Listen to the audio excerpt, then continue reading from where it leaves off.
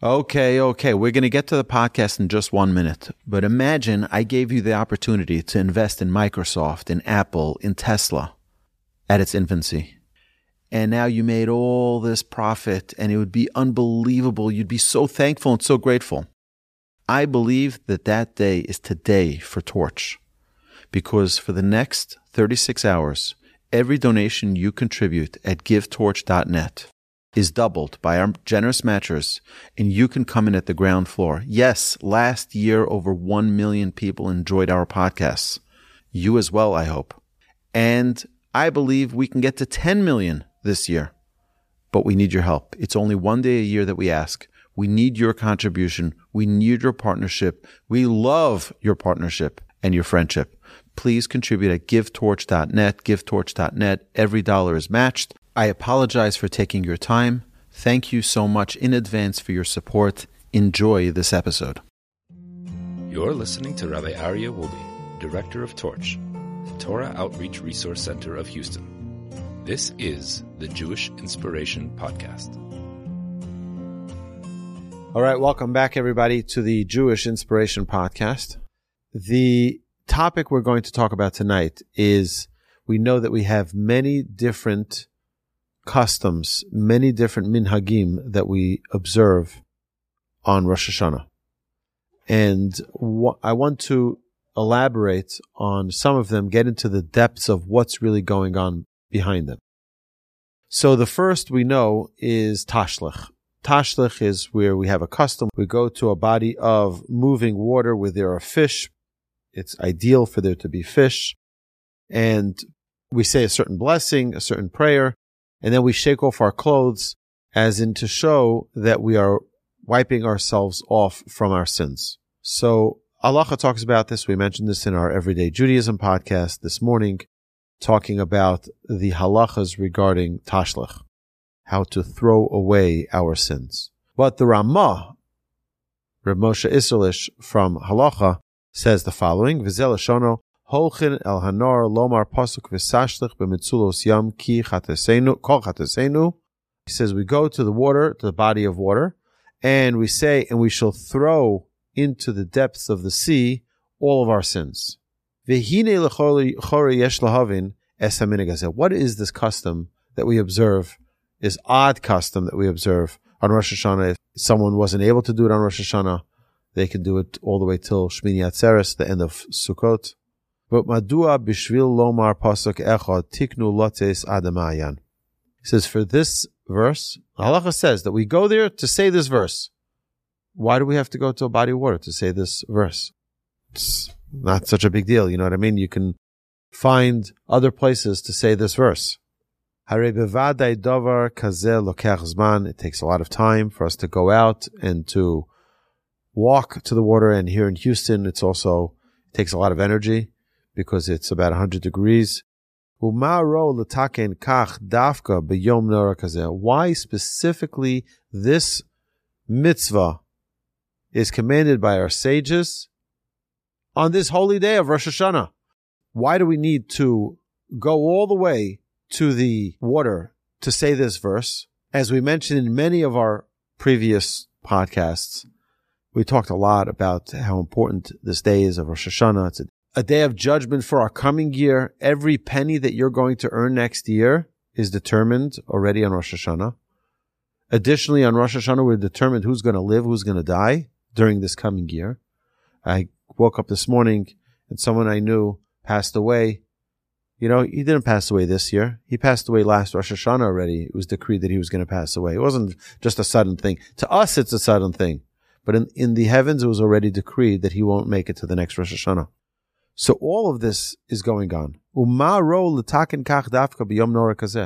such an awesome day of Rosh Hashanah, a day of judgment, a day of making God king over us. That's the day we go out as a field trip with our family. We walk to the nearest bayou, or we walk to the nearest body of water, and we throw away our sins. Shekol rega yakar pi kama. On these 2 days of Rosh Hashanah, the day is so much more powerful because it's such a small period of time. In fact, our sages tell us that every single action that we do on Rosh Hashanah is magnified throughout the year. So if it's a good action, an action of sweetness, an action of kindness, an action of happiness, that is expanded over the entire year. If it's an action of anger, then heaven forbid our entire year can be influenced by that anger. It's a tragic thing. So it's a very serious time. And specifically our sages brought this custom to go throw our sins into the river on Rosh Hashanah. Of course, we have to maximize our time, even when we're walking, not to waste time, not to just talk idle chatter. Still, it's very difficult. Why do we have this custom on Rosh Hashanah? And another thing we need to understand is what is so precious in these verses. In synagogue. We should just be in synagogue. And we say, we should throw into the river all of our sins. What do we need to go to the water for? Just say it in synagogue. What's the deal here? He says, let's understand this with God's help. We will succeed. In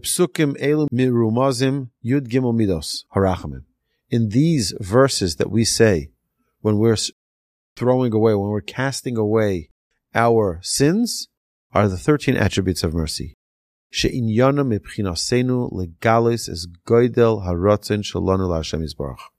When we say the 13 attributes of mercy, do you know what we reveal? We reveal our desire to be close to Hashem.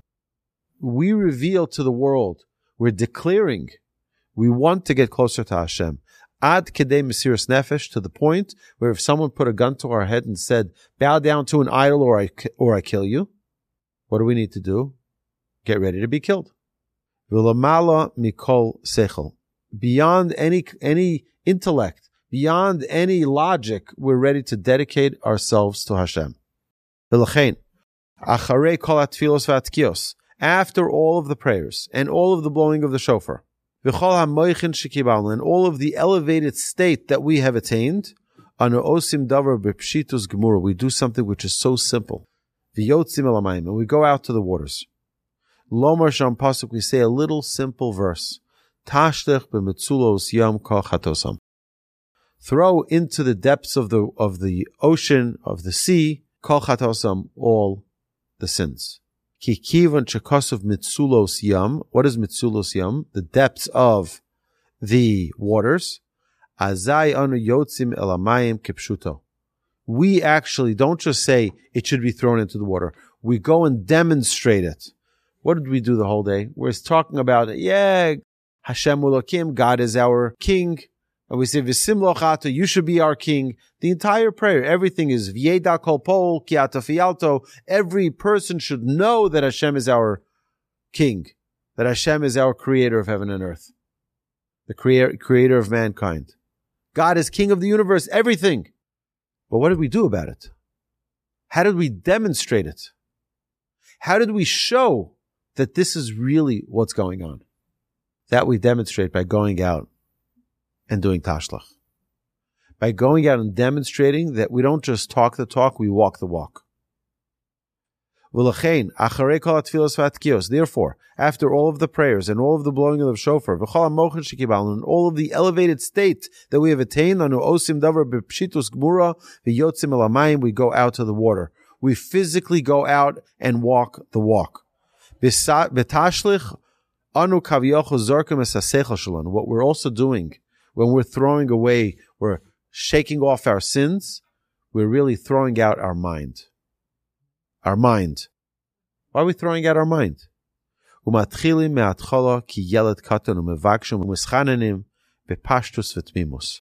we do is, like a little child, the child doesn't say, well, explain it to me. They just do it.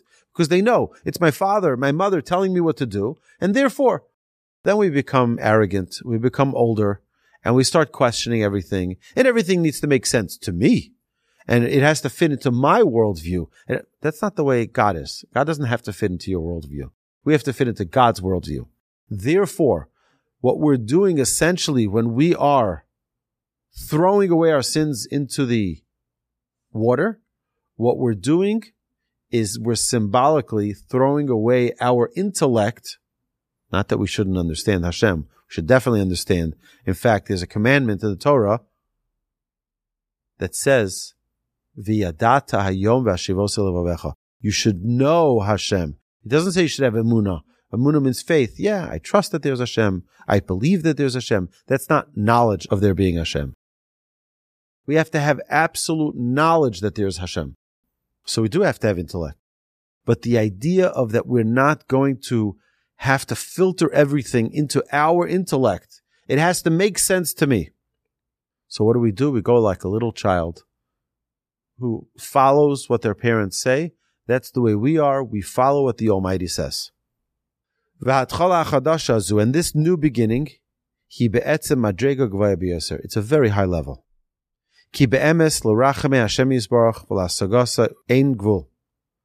The truth is that for the mercy of Hashem, there's no limit.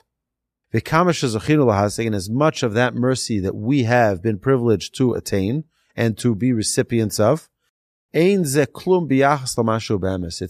a fraction, if any, of God's great mercy that He has.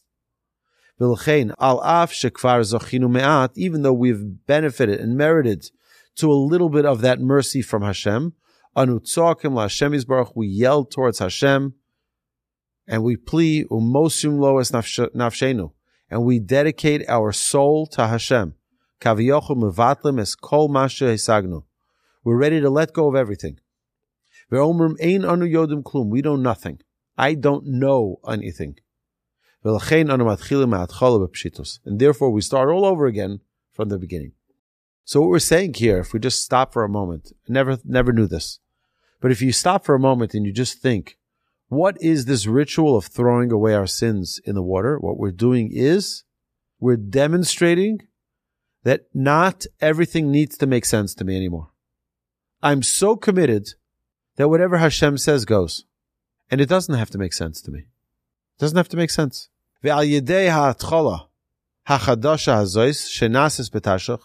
And by this new beginning that is done by Tashlich, by this ritual of throwing away our sins, Hashem Yisbarach Merachim Aleinu, Hashem has mercy on us, Umanig Osanu B'Yud Gimel Midos Orachim, and God bestows upon us the 13 attributes of mercy, Lamala Mikol Klali HaMishpat, above all of the rules of judgment. Now, what is the difference between judgment and kindness? Well, you see like this. What is kindness? Kindness is not truth. Kindness is not truth. Because what is kindness? Kindness is that I'm going to give you even though you don't deserve it. What is truth? Truth is you deserve it, you get it. You don't deserve it, you don't get it. That's judgment. Kindness is beyond that. You don't deserve it, but I'm going to give it to you anyway. I'm going to extend myself beyond what you deserve. What we're trying to attain in this action is trying to get into the realm of kindness, the realm of mercy, where we know we don't deserve it. Who can say that they've fulfilled their task in this world perfectly, and therefore they deserve to ask God for anything they want? It's nonsense. Nobody's done that. Yet, what do? We come on Rosh Hashanah, we ask Hashem for all of the great things. Hashem, give me life. Hashem, give me this. Hashem, give me that. Hashem, I want this. Hashem, I want that. Okay, I'll give you an example. So two people are fighting over $10. Okay? Wendy comes and she says, Rabbi, you owe me $10. I say, Wendy, I never borrowed $10 from you. She says, you borrowed $10 from me last week. You don't remember maybe, but you borrowed $10. I said, no, never borrowed money from you. So we come to you. And we're both, she says, you owe me $10. I say, no, I don't, right? So now we come to you for advice. What do you recommend? How do we make peace here? Okay, let's say it's 10,000. Okay. So what do most people say? Why don't you just compromise? Give 5 and you're done. That's what most people say. But that's for sure a lie. It's either 0 or it's 10. It's not 5. Understand? That sometimes you need to bend what is truth to find a resolution. Okay? All right. V'ikr derech lezakois lahamshachas harachamim here. What's the best way to bring down that mercy from the heavens? Anybody here have a challenge in their life? Anybody? Anybody have a challenge? We want mercy, right? So how do we get that mercy to come down to this world? To us, to me. How do I get that mercy to come down? Al yidei emuna pshuta. Simple knowledge of Hashem. Simple knowledge of Hashem. She Yehudi misoyer bepshitus al Hashem yisbarach, vaz Hashem yisbarach misoyer l'rachem alav. A person says, you know what, Hashem, I'm all yours. Hashem says, you're all mine, I'm all yours. Very simple. Ki ava merachem al bnoi, like a father has mercy on his son. Hamischanen elav bepshitus gomer. What does the child say? Child is not complicated. Child is saying, I want a drink. I want a drink. What does the father say? Okay, here's a drink. It's not so complicated. The same thing is with us in the Almighty. Hashem, what am I asking for? I'm just asking for a livelihood. I'm just asking for a spouse. I'm just asking for a child. I'm just asking for a neighbor, for health. I'm simple. God, I'm all yours. Keeping things simple. There's some who have the custom of going out of the city in order to do Tashlich. So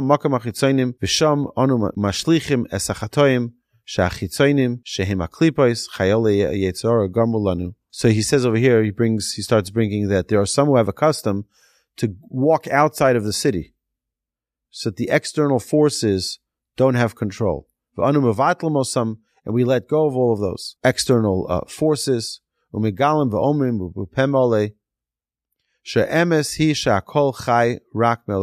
say everything is only from the Almighty. There isn't a single thing that exists in this world without the force of the Almighty. There's nothing other than the Almighty. Like we said last week's Torah portion, all evil is falsehood. We don't have any individual powers, independent powers. Hashem does everything. You know, people think, oh, I have money. I have all of the levers of power in the world. That's not true. You know, there's a story told about Rothschild. He had a massive, massive safe. He was the wealthiest human alive. And he said one thing he knows for sure. He's not going to die from hunger. And what happened? He was once in the safe and the door locked behind him. He couldn't get out. And he wrote with his blood before he died in that safe. He wrote with blood on the wall, I am that same Rothschild who said I won't starve to death. We all need the mercy of Hashem. We all need the mercy of Hashem. What Tashlich does is we say, Hashem, we're throwing out our arrogance. We're throwing out our thought that we're in control of this world, that we know what we're doing. We've got it all under control.